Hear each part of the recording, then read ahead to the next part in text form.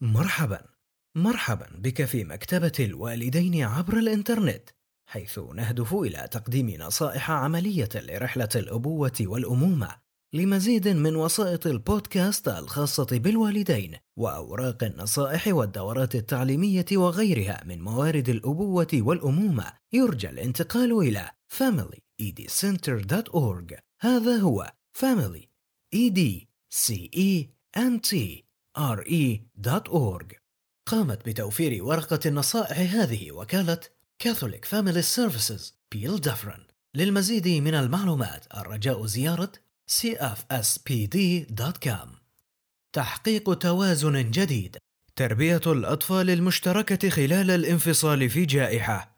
تلقي جائحة فيروس كورونا المستجد كوفيد-19 بتحديات فريدة أمام الوالدين اللذين يشتركان في تربية أطفالهما، فلم يتم إغلاق المدارس فحسب، بل أغلقت العديد من الأماكن كذلك التي وجد فيها الوالدان المتشاركان أرضية مشتركة لتبادل الحضانة وزيارات الرؤية. ويحتاج الوالدان المتشاركان إلى محاولة العمل معا لتجاوز هذه الفترة العصيبة.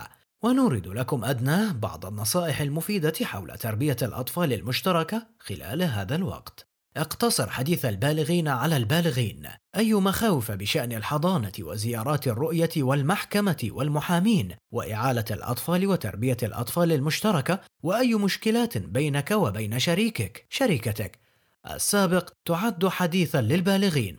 احرص على عدم وجود الأطفال في الغرفة أو على مسمع منك عند الحديث عن هذه الأمور. تحدث مع الأطفال عما سيحدث. كلما كان ذلك ممكنا، امنح أطفالك إشعارا مسبقا حول أي تغيرات قادمة بشأن الحضانة والجداول الزمنية لزيارة الرؤية. ينمو الأطفال بشكل سليم عندما يكون لديهم القدرة على تنبؤ ما يمكن أن يحدث. حافظ على أن تكون لغتك محايدة عند التحدث عن شريكك السابقة.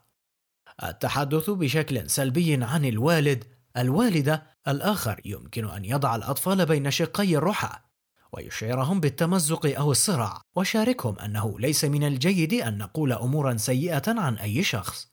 تثبت من مشاعر طفلك. قد يشعر الأطفال بالغضب والحزن والإحباط وخيبة الأمل وغيرها من المشاعر، ولا بأس أن يشعر الإنسان بمشاعر عديدة دفعة واحدة. فمثلا قد يشعر الطفل بالسعادة لقضاء بعض الوقت مع أحد الوالدين في المنزل، ولكنه يشعر أيضا بالضيق لعدم تمكنه من رؤية الوالد الآخر، ولا ضير من كلا الشعورين. نصائح لدعم أطفالك. حاول أن تجد شيئا أو اثنين إيجابيين تقولهما للأطفال عن شريكك في تربية الأطفال، أي والدتكم تعمل بكل جد واجتهاد. راقب ردود أفعالك غير اللفظية عندما يتحدث طفلك عن الوالد الآخر، فالأطفال ماهرون في قراءة ردود أفعالنا. اجعل الزيارات آمنة ويمكن التنبؤ بها قدر الإمكان للأطفال في ظل الظروف الراهنة. شارك المعلومات المتعلقة بتاريخ ومكان الزيارة التالية مع طفلك، وناقش مشاعره حول الزيارة أو الظروف، وتجنب مشاركة أي غضب أو استياء أو إحباط قد تشعر به تجاه شريكك في التربية. تحدث إلى أطفالك عن الوضع وحاول فهم مشاعر التشوش وعدم اليقين لديهم. شارك المعلومات الخاصة بمشاعر الطفل مع شريكك في التربية إذا كان يمكنك ذلك، واطلب من طفلك التعبير عن مشاعره للوالد الآخر إذا كان من الآمن القيام بذلك. نصائح لك.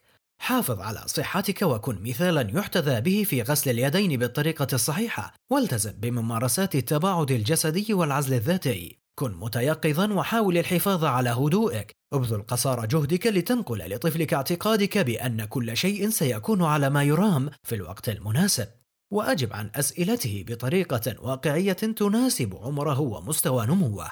ابذل قصارى جهدك للامتثال لأوامر المحكمة واتفاقيات تربية الأطفال إلى أقصى حد ممكن، ومن المعقول توقع تغيرات مؤقتة في الجداول الزمنية الخاصة بتربية الأطفال. حين لا يوجد أطفالك، تحدث إلى شخص بالغ آخر للحصول على الدعم، مثل صديق أو قريب أو مستشار، أو دون مشاعرك في دفتر يوميات، فمشاعرك لها القدر من الأهمية ومشاركتها مع آخرين قد تساعدك على فهم الوضع.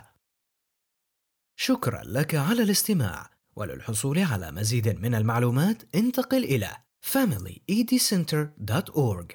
هذا هو family EDCENTRE.org.